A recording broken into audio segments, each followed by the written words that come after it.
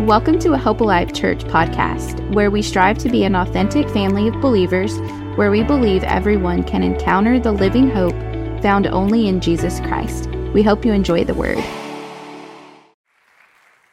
The first speaker panelist that I have tonight, Emily Mednich. Let me read a little bit about her and then she can come up. Emily Mednich has been a biblical counselor for 23 years. Emily holds a master's in biblical counseling from Victoria's Christian Life Institute and earned her PhD in Christian counseling from Visionary International University. She's a licensed clinical pastoral counselor and author. She is personally able to relate with struggles with broken families, health issues, and divorce.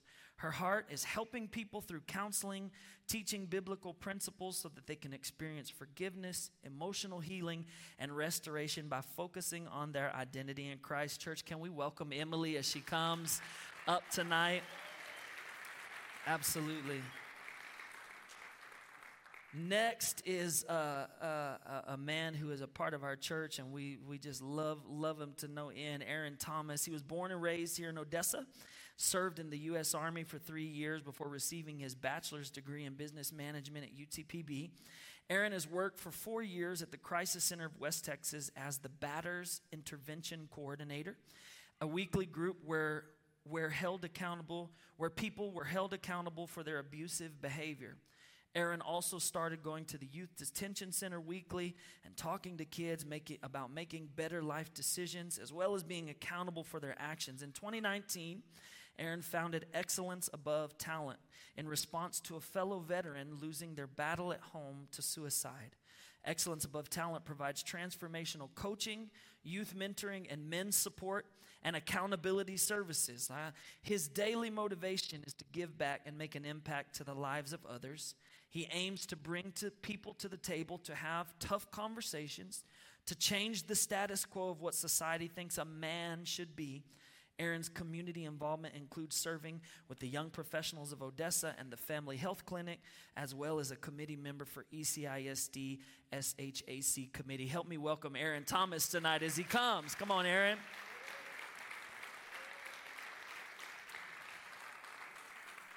Next, Alize Leal. You know her very well, and Alize is a faith-driven professional with a bachelor's degree in psychology and counseling and a minor in social studies. With a fervent passion for making positive impacts on lives, Alize has cultivated profound insights into human behavior and emotional well-being. Currently embarking on a fresh professional journey, Alize is determined to establish the groundwork for a future dream. Listen to this. Crafting a safe haven for children in desperate need of love and guidance. Prior experience at Child Protective Services enriched Alize's understanding of family realities and the hardships many face. Help me welcome Alize Leal tonight. Come on. And last but not least, I'm going to try to get through this without shedding a tear because this is, can I just be real? This lady has been influential in Martha and I and our family's life. Bryn Dodd is a licensed professional. I'm sorry. She is a licensed professional counselor and outreach director at Agape Counseling Services. Her education includes a Bachelor of Science in Multidisciplinary Studies from McMurray University in May of 2005 and a Master of Arts in Counseling from UTPB May of 2016. Along with her LPC licensure, she holds a certification in school counseling, works with ages 13 and older, and offers marriage, couples therapy, family therapy, and individual therapy. She has extensive training in trauma and has a passion for working with victims of abuse, neglect, trauma. She lives here in Odessa and loves her community. She has a heart for serving others. She does this not only through her professional career, but also through her leadership and volunteerism in the community. In May 2017, Bryn was elected to the Ector County Hospital District Board of Directors and serves as the chair of several committees. In 2020, Bryn and her family experienced a tragic loss that rearranged their life. Since this tragedy, Bryn has worked hard to educate and advocate against drunk driving and distracted driving. We're blessed to have Bryn Dodd to be here with us tonight. Amen? Yes. So all of these incredible speakers are here tonight, and I think it was just God ordained that it happened the way that it did for them to be with us, and so we're really excited. So I want to tell you again, if you have questions, and I mean questions about anything, you're going to, number one, remain anonymous. But secondly, after this, you have my word that I'm going to just delete these questions, delete these phone numbers, because we're going to have a real talk. I'm going to be honest with you. It's about time some of your families have a real talk. And tonight, what better way than in the presence of the Holy Spirit, with your pastor, with trained professionals and trained people who do this because of their passion and their calling. If you remember, we had a series on gifts, and what you see up here is people who have gifts to serve, gifts to love, and we're honored to have them with us tonight. So I want to jump in tonight, and everybody feeling good? Everybody all right? And I want to just start off with a general question to them, and feel free to chime in. So they're going to kind of alternate that number so you can text some information in. But Aaron, I want to start with you tonight. What do you think the biggest challenge families are facing here today? What you smiling for, Aaron? You think I was like, hope you don't start with me, and then you came straight to me. Can you tell me the question again? I already forgot it. Eagles fans, let me tell you what happens with, anyway, what do you think the biggest challenges families are facing today from your experience? From my experience, it is quality time. I feel like a lot of families, they get together, but they don't really know each other. And the relationships that they have within the family, they're not strong, and the dynamic outside the family, those relationships are stronger outside than inside.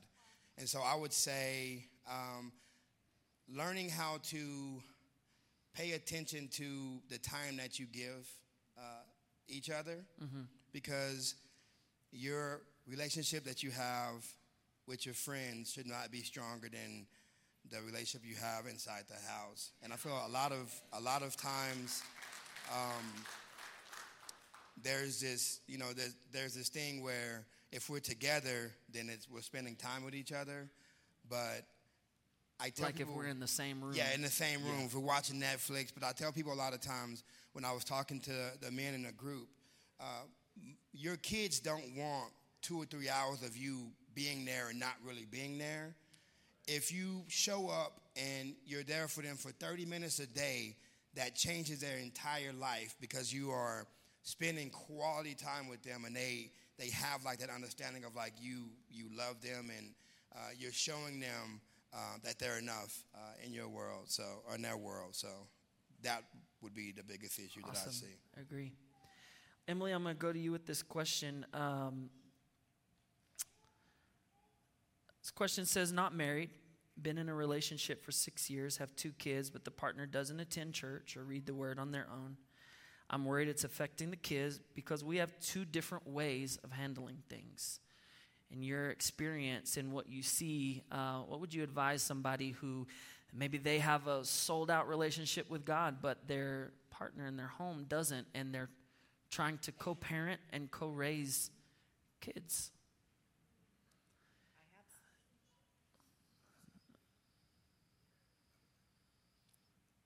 Does it work? Yeah. Okay. I have worked with people like that over the years, and even with parents in the home, most parents have 2 different ideas of parenting and what that looks like. And the best thing is raising the child the way you know best, what God wants you to do, being obedient to that. And you can't control how the other parent is parenting, but you can pray for them, you can teach them. And my parents are divorced, and the best thing was not hearing anything negative about either parent. And I didn't have my parents involved in my life, really. But going back to the question, I really believe that you can just do what God's called you to do, because we can't control how the other is parenting the kids. And, pray for them, take them to church, be involved, and know what's going on in their lives. That's what they're going to remember the most. Amen. Brent, I want to ask you, with your experience with families and parenting, especially parenting power and just some of the stuff that you've been through, what would you tell a parent who's struggling to control not only how the other parent parents, but even control their kids? How much control is too much control? Well, I tell my clients all the time that we have to focus on what we have control over. There's so much in the world that we don't have control over. And it's easy for us to get bogged down in that and to wrap ourselves up in that and concern ourselves with things that are just beyond our capability. And that's what's going to lead to a lot of the mental health issues, right? We're going to start feeling anxious and depressed and stressed. So focusing on what you yourself have control over is the absolute most important piece of this. When it comes to co-parenting, which you kind of was talking a little bit about co-parenting, that's one of the hardest things in families. If you co-parent with anyone, not even a spouse, you know how challenging that is, because we all have different perspectives and different ways of life. And so co-parenting, that's the respect. The biggest piece of that is respecting the other person and hearing them. It's communication. But going back to his question, the control over children, we are parents, and God placed these children in our lives for us to carry them and guide them and to teach them. And as long as we're following our heart and what God has led us to do with our children, then we're doing the right thing. And I think I go with Emily, is that we just have to do what's right for our kids and keep praying and focus on what we have control over. And we have to respect our children too, right? Do we like respect? We need to respect our kids, and we need to have open conversations with them and talk to them. I think communication in families is one of the most important things that we can talk about tonight, because without it, your family is going to fall apart. Aaron, you said something on one of your podcasts one time that I heard you talk about men being able to apologize to their children, and how that heals that emotional damage. And you know what I'm talking about. Talk a little bit about your perspective on that. I really enjoyed how you shared that. So, I'm trying to, like, men apologizing to kids, or? I think men think, I'm the man of the house. I don't need to apologize to nobody. Sure. Okay, yeah, so there's this thing that, society has where men think they're always right, and sometimes we are, but most of the times we're not. So it's always good to be vulnerable with your kids, and if you messed up, have that conversation of like, hey, I messed up. Sometimes we lose our temper, and it happens. I don't have kids, but I've raised nephews. When they were young, the questions, hey, and it's just like, and it's not bad until after 15, 20 minutes, like, oh my gosh. And you might explode and go sit down, or leave me alone for 2 seconds. And you feel bad afterwards. You go when you have that conversation, hey, this is what's going on. I was having a bad day, or this is what I was feeling, and I apologize. It helps them also realize that it's okay to apologize when you mess up as well, and have conversations with people, and not just know that you did something bad and just be like, well, hopefully they know that I forgive them. So go out and have that conversation is very important with kids. Amen. But I think it's important that we model what that looks like. Our kids don't know unless we're teaching them, and it takes a lot of strength to say that you're wrong. I don't like to be wrong. Who likes to be wrong? But we're teaching our kids when we do that, even if it's spilt milk.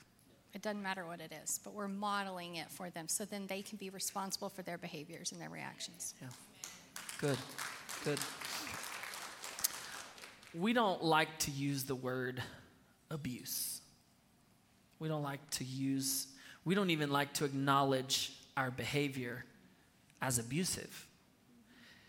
I read today, Alizé, I was telling you this earlier, but I read today during the pandemic, 30%, this is from the Center for American Families and Children, 30% of kids, youth, had at least one parent who was either unemployed or no longer employed, lost their job in this time and was home. 55% of that 30% experienced verbal, emotional, or mental abuse. Half of that percentage of American families during the pandemic experienced some type of abuse, and even 11% of that, it says, experience physical or even sexual abuse. You've worked with kids. You and I have had some conversations about through CPS and some of the things that you've had to experience and see. Educate us on what we think is just, well, that's how we always did it. That's just how my daddy did it, and his daddy did it, and her and our mama did it, and that's just how we do it. And how that affects young people that you've seen.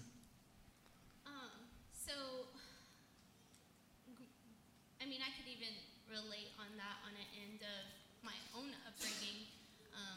I grew up in a household where, the reasoning for my own physical abuse was, I didn't know any better. That's all I ever been through. And at that, there is some grace, because that's all you ever knew. There's some grace in that. But I feel not some grace when you know now and you continue. And what I saw a lot with these kids is what I saw to be like one of the main source in issues with that was substance abuse, whether that be alcohol or drugs. A lot of parents relied on substance abuse, and it either allowed them to neglect their child or abuse their child. And so that was something I saw the most struggle in, is someone who is struggling with substance abuse also trying to parent. And even just being a person and using substance abuse is already blurry. The lines are already blurry. Then you add a kid in the situation, and then, there's already messy situations there. And I think that is a huge problem, but then I come from a kid's standpoint of a father who, he was an alcoholic, and struggled with that. So I feel like, for me, it's the main problem. And that's not for all families. Mm-hmm. For all families, it's the way they grew up, the way they, even families could go back to saying, well, I started drinking at 11 years old. We see that a lot too. And I saw that a lot in my own family. But that is a big issue. I feel like it starts there in most families. And especially in the Odessa area. It's huge. Drinking alcohol, going out and partying is huge. That's honestly what people think that's all there is to do here in Odessa. So I feel like solving that problem, mm-hmm. and then that'll help you get into the real issues of parenting a child. And I will say my standpoint is from a child's point of view. I don't have kids myself, so and some of you are like, well, how you don't have kids? Like, how do you understand? Well, I was a kid, so I get it. I had parents. That's how I can relate. So, Bren, you worked in CPS as well. Yeah, I would add, everything she said was perfect, and then I would add the cycle of abuse. The cycle, when you work at CPS, you see a lot of the same families coming through the system. So there's this cycle that we have got to break. We have to break these familial cycles that are unhealthy, and that's having these kind of conversations. That the alcohol and the substance abuse is really high in our community. I remember working at CPS, and we had one of the highest removal rates in Texas. It was higher than Harris County, Houston. Now think about how big Houston is. That's crazy that Odessa has a higher removal rate during that time. But that cycle, a lot of that's trauma. So we see families that repeat the same thing that has happened to them over and over and over. And we have to stop it, or we're going to continue to have the problem. And I would just say on the back end, so working with CPS at the Crisis Center, they would send people to me, and we would, have a 24-week course on, ways not to be abusive.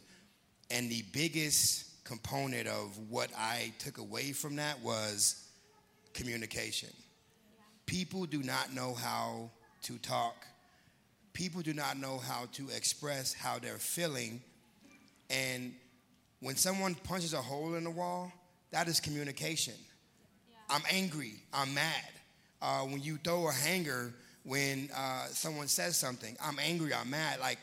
We express our feelings and we communicate in such a destructive way that tears down families. Yeah. And I would just tell people, one of the biggest things, and you said it before, was we have to learn how to communicate better, because that just takes us to a different level. Right. When I'm angry, I don't have to get mad and express I can get mad, but I don't have to express myself in a way that demeans someone or makes someone feel some type of way. I can express myself as hey, I'm feeling this way. Give me 5 minutes, and then we can finish having this conversation. And so I think that's a big thing as well. I will say, too, it was on, but... What'd you do to the mic, Alice? I don't know. I will say, too, we're talking a lot about communication, but I think what's also important, too, is comprehension. A lot of times we just talk, but we don't ever sit and just listen and try to understand what is being said. A lot of times we're just kind of picking and choosing what we want to hear from the story. Especially, I think something that is important is allowing your kids to have a voice. Letting them speak about what they feel. I feel like as parents, Pastor Brandon said it, it was dictating. We're quick to dictate and tell, because I said so, you do this, you do that. But what we're doing to our kids is silencing them, and we're not saying, hey, tell me how you feel. Because when they grow up to adulthood, they're going to be I don't know how I feel.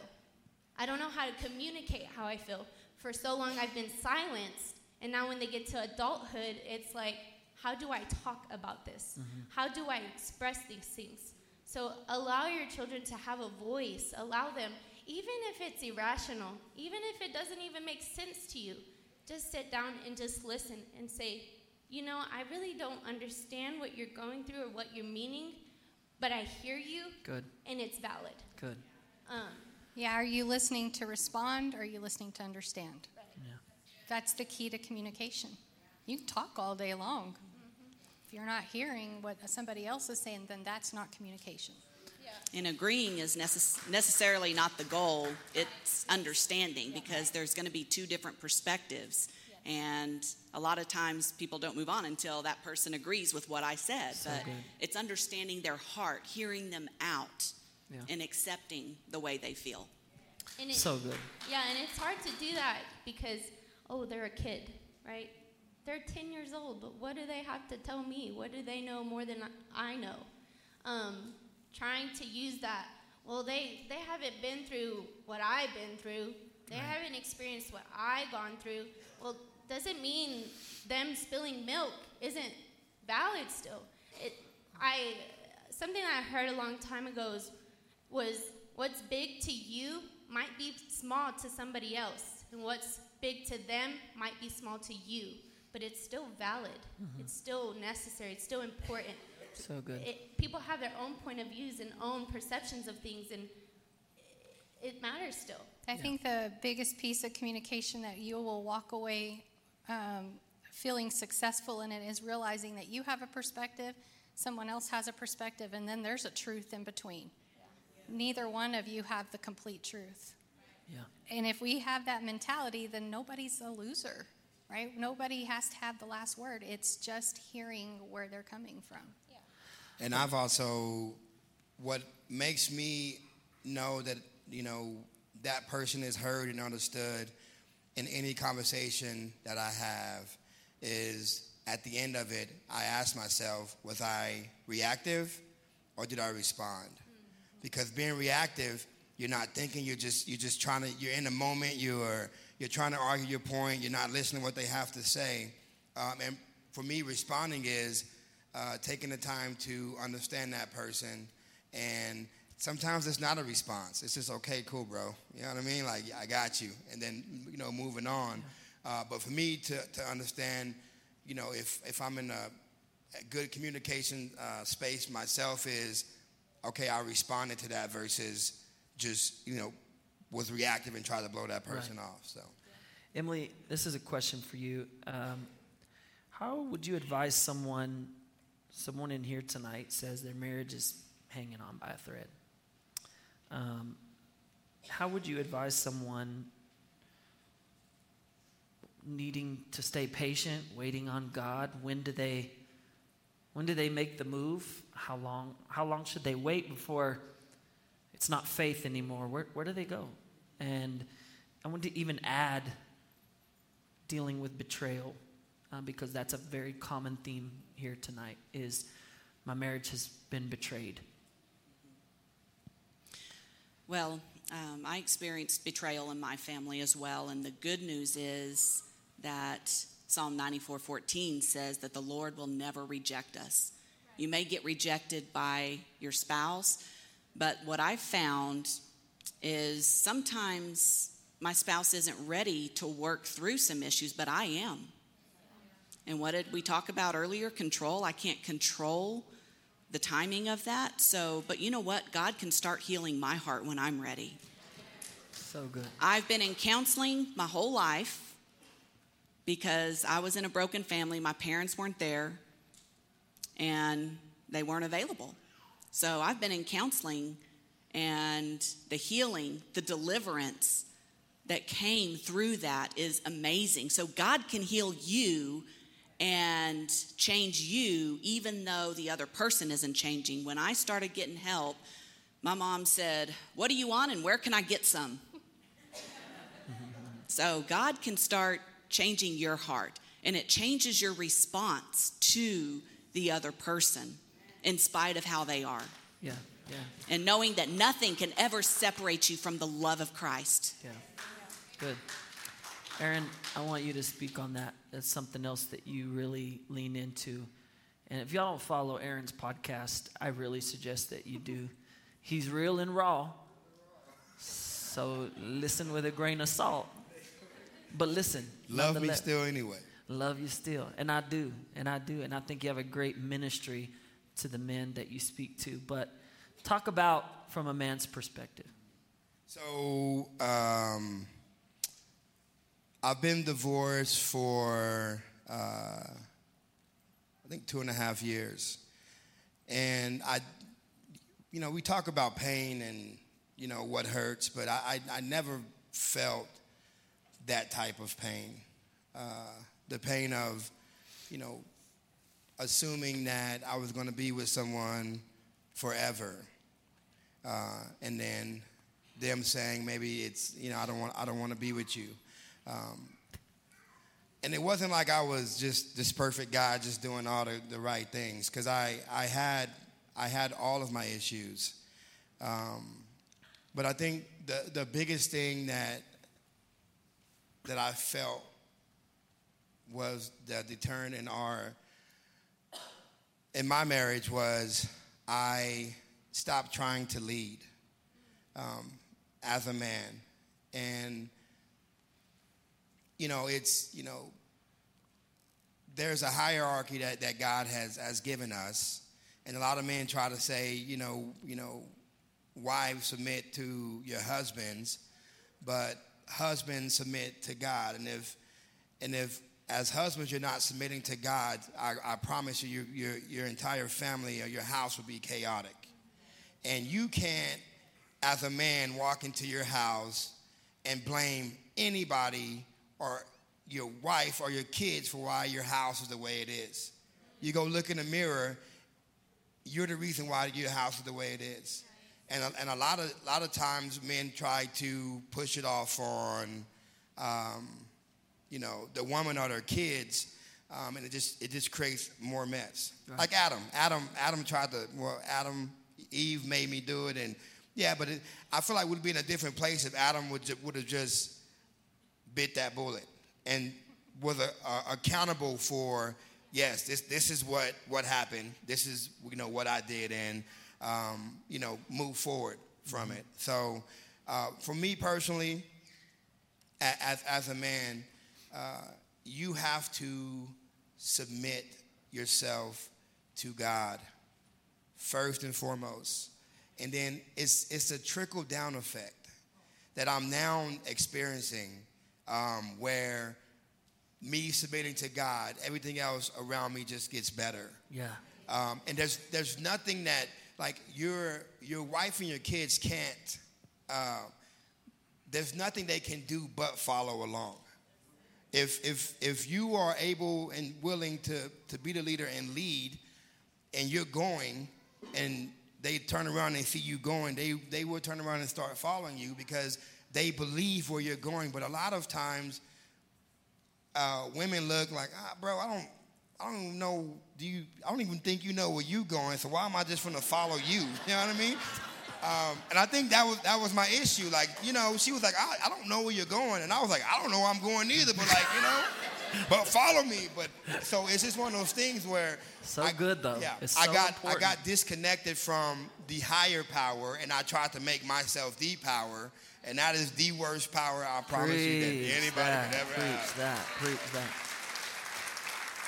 that. I want to say you guys are doing excellent. I'm not going to get to all these questions. There's 50 right now, and so.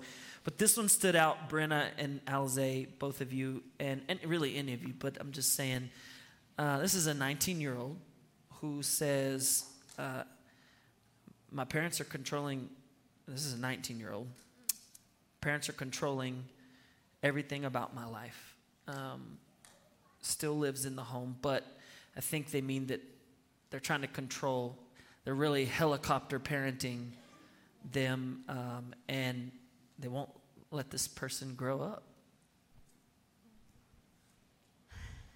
So I will speak on my half of, I came back to college and I lived with my parents. And setting boundaries is one of the hardest things to ever do.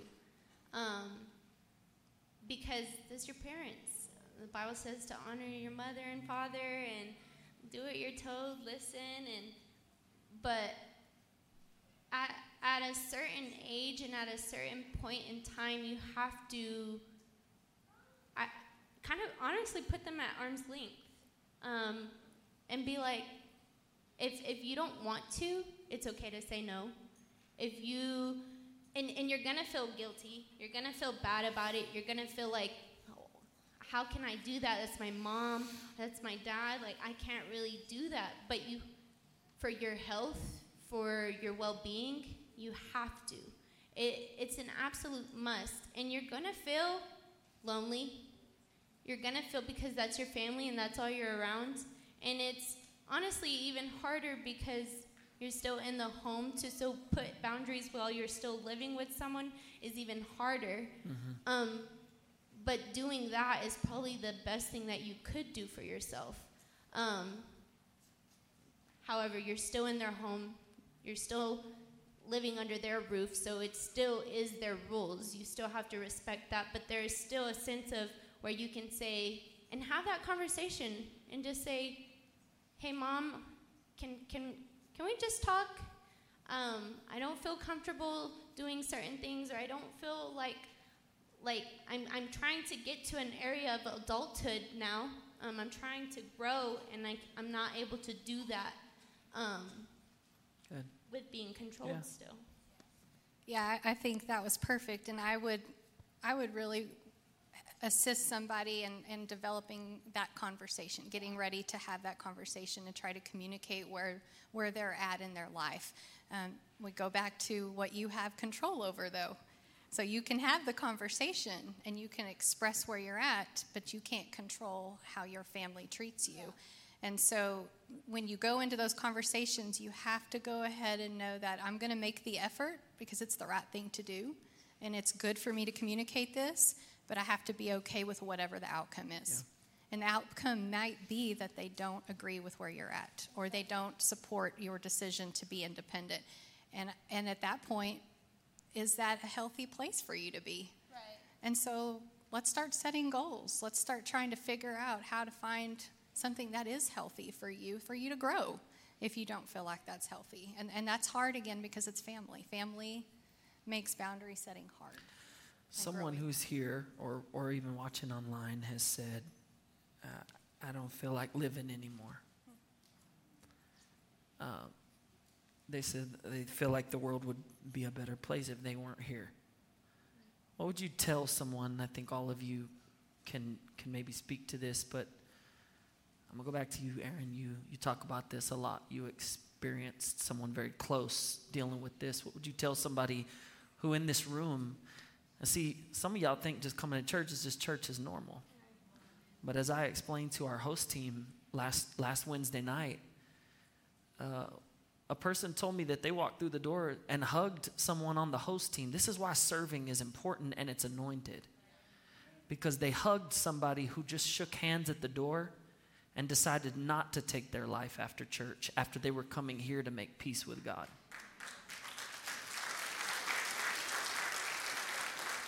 That's what they said. But someone here tonight listening is in a decision-making stage. Yeah, so I kind of spoke with it here and in the back with the kids, but when I was 20 years old, I tried to commit suicide. And my thinking was that I wasn't enough, that no one loved me, that I wasn't a real man, whatever that is. I mean, I was just in that space, and put the gun to my head and pulled the trigger, and the gun didn't go off. And so then I'm laying on my bed thinking like I'm a failure at this too. Like I can't even take my own life when I'm trying to take my own life.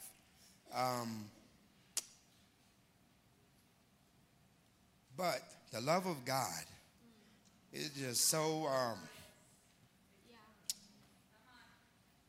it is so amazing. Like if you have that connection with him, and if you know, and if you ever felt it before, at that point I felt it. So if you feel like you're not enough, if you feel like you're unworthy to be here,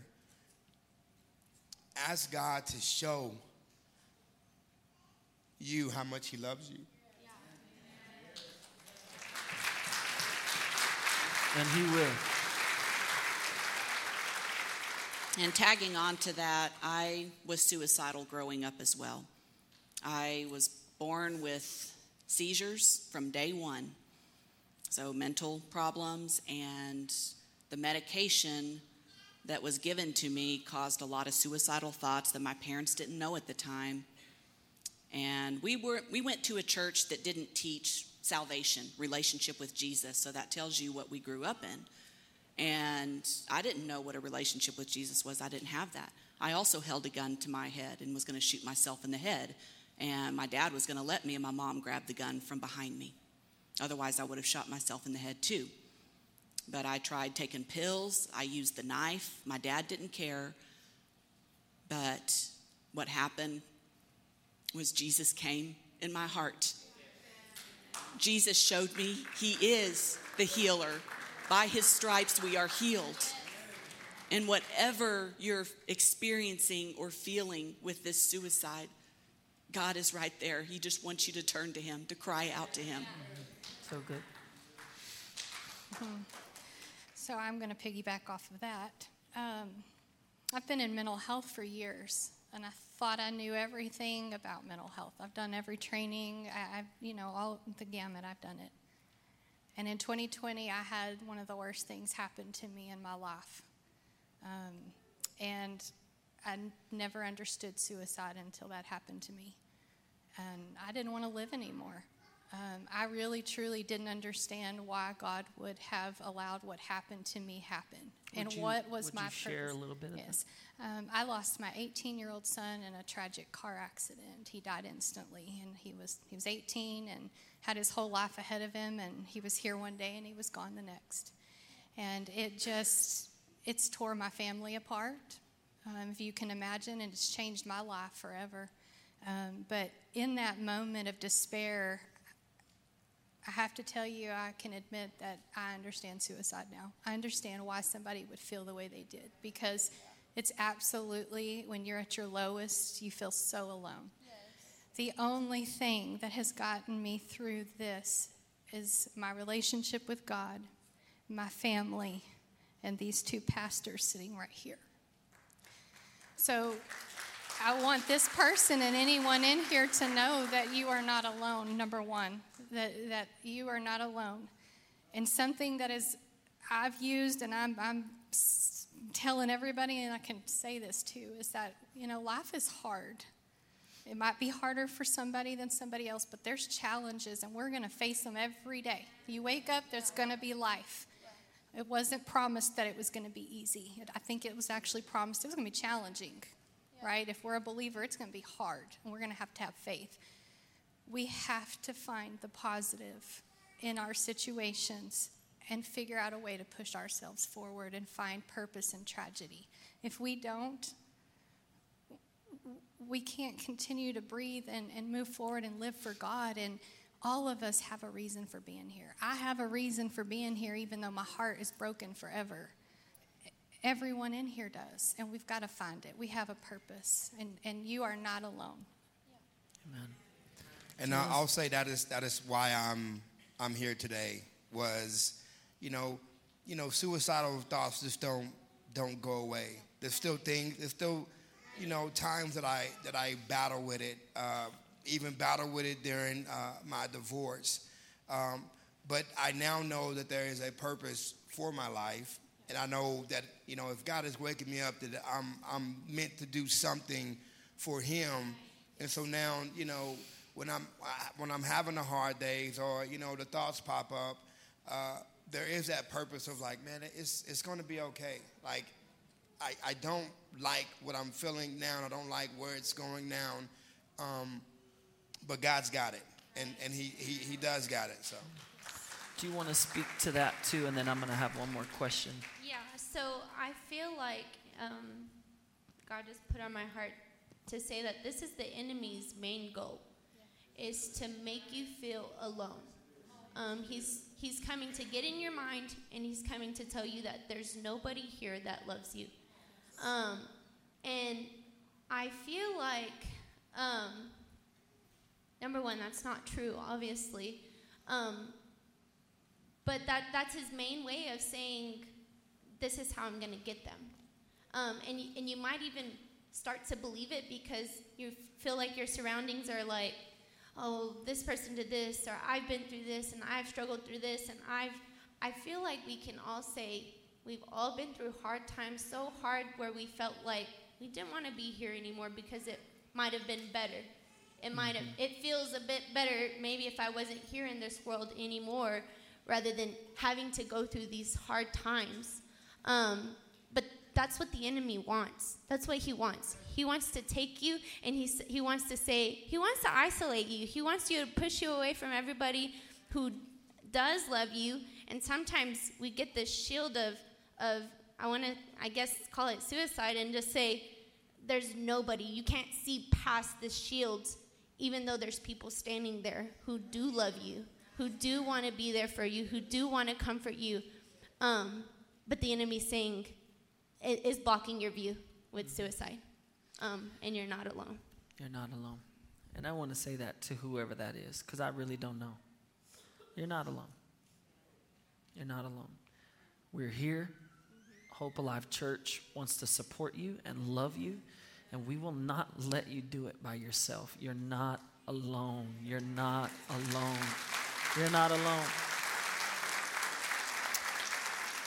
Here at Hope Alive Church, we have a mental health ministry. And I've never heard of it, so we don't really know if we're doing it right. But we're doing it the way God told us to. But churches don't talk about mental health. And I'm going to get to this last question. But Bren and one of her colleagues lead every other month. They lead a small group. And this month, what are you talking about this month that you guys are leading? We're talking about unsafe people, how to figure out who those kind of people are. We're also learning in there about what makes those kind of people attracted to us, which is a hard topic. And then also, how do we identify what a safe person is and how can we be that for others? They meet on Tuesday nights right here, 7 o'clock? 6:30? 6:30 to 8. 6:30 right here. And that's the stuff that we talk about. Download the app so you know what's going on. Emily just finished a course last month.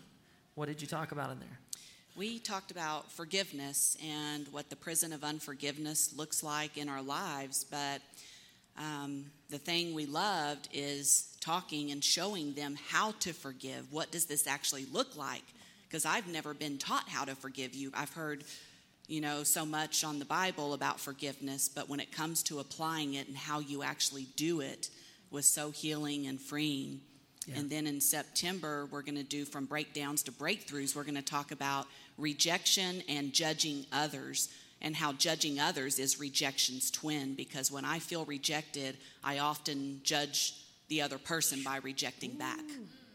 So we're going to talk about these destructive cycles and how we get out of them. Yep.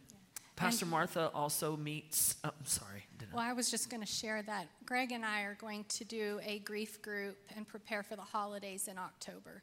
I think a lot of us struggle during the holidays, and if you've had a loss any time in your life, and especially recently, I think this would be something that's worth your time to prepare for the holidays. Pastor Martha offers counseling throughout the week. 432-332-HOPE is our church phone number. Call and talk to Pastor Martha. She'll connect you with resources. We have a list of resources that are both faith-based, and there's so many resources in the community that wants to help you through mental health. I can't even get to all the messages tonight about addiction and opioids and Percocet and all the things, and parents in this room who have teenagers who are addicted to pills. Where do I go? School won't help me. The hospital won't take them. I need help. I can't do it. And in 2020 and 2021, we had to bury kids through fentanyl. We're blessed here at Hope Alive Church to have Michelle Watson and what she does with the 111 Project, and who's doing, let's honor her, what she's doing. We're also blessed to have Theo Robert and our Building Bridges group that meets, and people are surviving. They're getting sober. So this is home. These people are here. You don't have to fight this stuff alone. I want to ask this final question. I'm going to close with this question, and I want you all to chime in, and then we're going to pray together. But this one stood out to me, and I saved it for the last. And they simply said, when do I know I need therapy? I need help. When do I know I need more help? How do I know? Yeah, you're always going to need help. That's just, if you're living, you're going to need help. There's no don't think that I'm going to take it up until this point and then go ask for help, because at that point, you're already at your breaking point. Yeah. And if that one person you ask for help doesn't help you, then it's like everything, right? And then it's like, oh my gosh, no one wants to help me. So, start asking for help early and often, because it's not a bad thing. And me personally, I saw a meme the other day where a dude had a chair and he was rolling. He put a couch on the chair. He had the other side of it. And he was rolling the chair. That's kind of how I, lived my life. Was I didn't want to ask for help because I thought it was weak. It wasn't manly. I should be able to carry all this weight and all the burdens and still be able to live my life. And I just realized that you can't. You can't do it by yourself. God did not put you on this earth to live here by yourself. And so you have to surround yourself with a community of people that love you and support you and see the best in you. So it's now. If the answer to the question is now, and ask for it often, because those are the people that you want in your circles, the ones that are willing to help you when you're feeling down or when you're feeling out or when you're just, not having a good day. Good. To tag on to that, I think a lot of people don't like asking of help because of pride. It's our pride that stands in the way of doing that. And I agree that we're always going to need help because all of us have some level of brokenness in our lives. And that's why we so desperately need Jesus and the body of Christ. I can't do this on my own. Even the counselor needs counseling sometimes. Yes. I want to say that I go to counseling. I want to say that Pastor Martha and I go to counseling. And it's not always because something's wrong. It's because we've been through way too much for something to get so far out that we cannot come back from. Now, there's been times we wanted to murder each other. And all the married people said amen. Not literally, but you know what I'm talking about. But we had to ask for help. I grew up in church my whole life. And my dad's right over here, and he would agree with what I'm about to say. But we really didn't know except to pray. And prayer works. But the Bible also talks about helping one another and being our brother's keeper and taking care of one another. And I don't want to let Pastor Andy's messages out, but I can't wait till you hear about biblically our responsibility as a family to connect with one another. Because to answer the question in my perspective, when do you need therapy? You need it now. Now is the time. Get someone that you can talk to. Therapy doesn't always mean an appointment with a counselor. Therapy might just mean somebody you can be real with. Someone who knows everything about you. Someone who you can open up and not have to filter. I don't have many. I'm going to be honest. I love you, but I don't have many that I can go to and take all the filters off. And those that I do, I can't replace because I've been real. I would even go as far as to say, like, if you feel that you're good now, use it as a preventative tool. Because there are going to be hard times. It's inevitable. So whether you're good or you're bad, go. Whether you're good or you're bad, sign up. Take the steps. Do it now. Because, I mean, what you're going to get, it's going to prepare you. If you're good right now, it's going to prepare you for what is to come. It's going to give you the tools and the resources to rely on when the hard times do come. You're going to say, when some hard time comes and you're already in counseling, you're going to be like, oh, I know what to do. I know what to do in this situation because I worked on it. I already talked about how to prepare myself for issues when they do come. Yeah. Get in therapy because hard times are going to come no matter what. Yeah. I would say that, there's this stigma about asking for help, and we talked about pride, but what about weakness? Yeah. I'm weak if I have to ask for help. I'm weak if I have to lean on someone else. The strongest person I know is somebody that says, I don't know it all and I need help. That is the strongest person that walks through my door and lays it out and says, I can't do this by myself, or comes to Pastor Cliff and says, I can't do it. It takes so much strength to ask for help.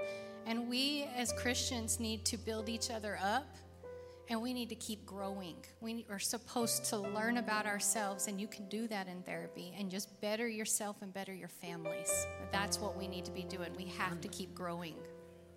I know you wanted to talk. I know she has something to say. Hey, you opened that door. You had 2 services to get it all out. No, there's always more. You opened the door. I sure did, didn't I? So they're right. I think there's pride. I think there's weakness. And then there's fear. It is fear of talking about it and opening it up. Fear of the feelings. Fear of being vulnerable. Yeah. Fear of being judged. Yeah. Ooh. But shame cannot remain shame when it is shared in safe places. And these safe places that all of us can try to offer you, there's freedom because Jesus wants you to be free. And when there is a presence of fear, You can sit down. there's times where it feels like it's an absence of faith, but both things can happen at the same time. Yeah. You can have faith and still be scared to talk about it. But talk about it. Take that step by faith and don't allow the devil to use fear to keep you trapped Yeah. so that you can experience freedom.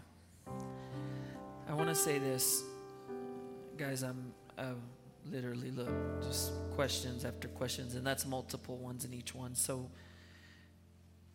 person in here is currently being sexually assaulted and has been for 6 years.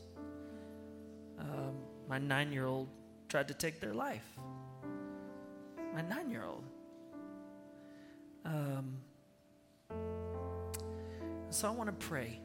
I want to pray a prayer. And then here's what we're going to do. And I want to invite all of you, if you have something that you want to pray over, I want you to just follow the Holy Spirit.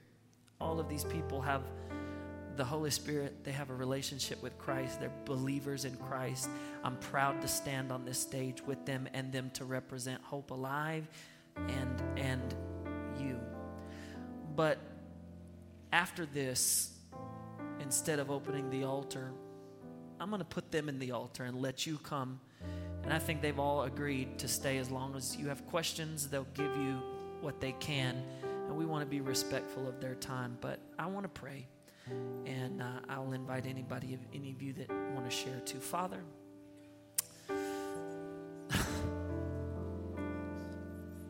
this is why you gave to Pastor Andy this direction for the family. Because the family is under fire. And oftentimes we come to church and I feel like you have a vantage point knowing the real us when we lift our hands and think we make it look like we have it all together. But Lord, every single need that is in this phone, a mama who's 9-year-old feels like they don't want to live. They need you to touch them. Lord, I don't know what has gotten into us to think that we could do it without you. But God, I know there's somebody in here who just needs to hear we need you now more than ever in our homes. Lord, I pray right now that we would open, every home in this room would open the door to be a sanctuary for you, for your presence, for your anointing, for your healing power, to touch addiction, to touch sexual assault and abuse, to touch pornography addictions and all types of things, chemical dependency and suicidal thoughts. Oftentimes, Lord, we sing the words on the screen and we say amen, and we go home still hurting. So, Holy Spirit, I pray right now over these hearts and minds.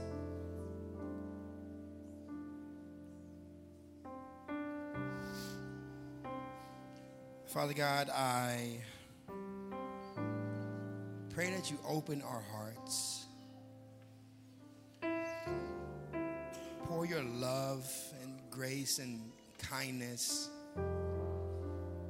Allow us to feel your love, your grace, your kindness, Father God. Bless us to not take the day and not use it to the best of our ability for you, Father God. Because the average human lives 27,000 days, Father God. And our days are numbered. And we should not take any day that you have blessed us with for granted.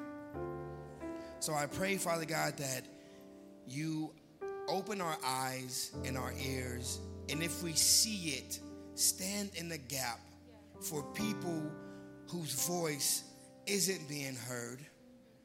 Help us and bless us to stand in the gap for people who are being sexually assaulted or being abused, or that we see they're going down this road of addiction, Father God, allow us to be the people to stand in the gap, to help turn that person's life around by showing them your love, your grace, and your kindness.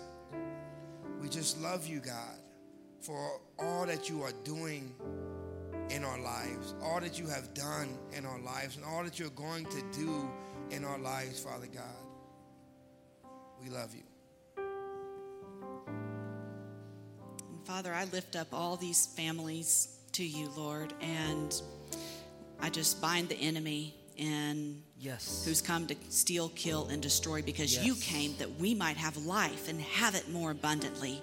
I pray that they would grab a hold of the hope in you, Jesus, the abundant life that you came to give each and every one of us. I just pray that you would touch them in a special way and meet them right where they're at, because you heal the brokenhearted and bind up their wounds. And so, Lord, I pray that you would start the healing process. You hear the cries of all these families and the help that they need. And Lord, I just pray that you would meet them, Amen. That they would reach out for help if they need it, that they would have that conversation that they've been putting off or afraid to have. And Lord, I just pray for healing and wholeness in the broken areas of these families in Jesus' name.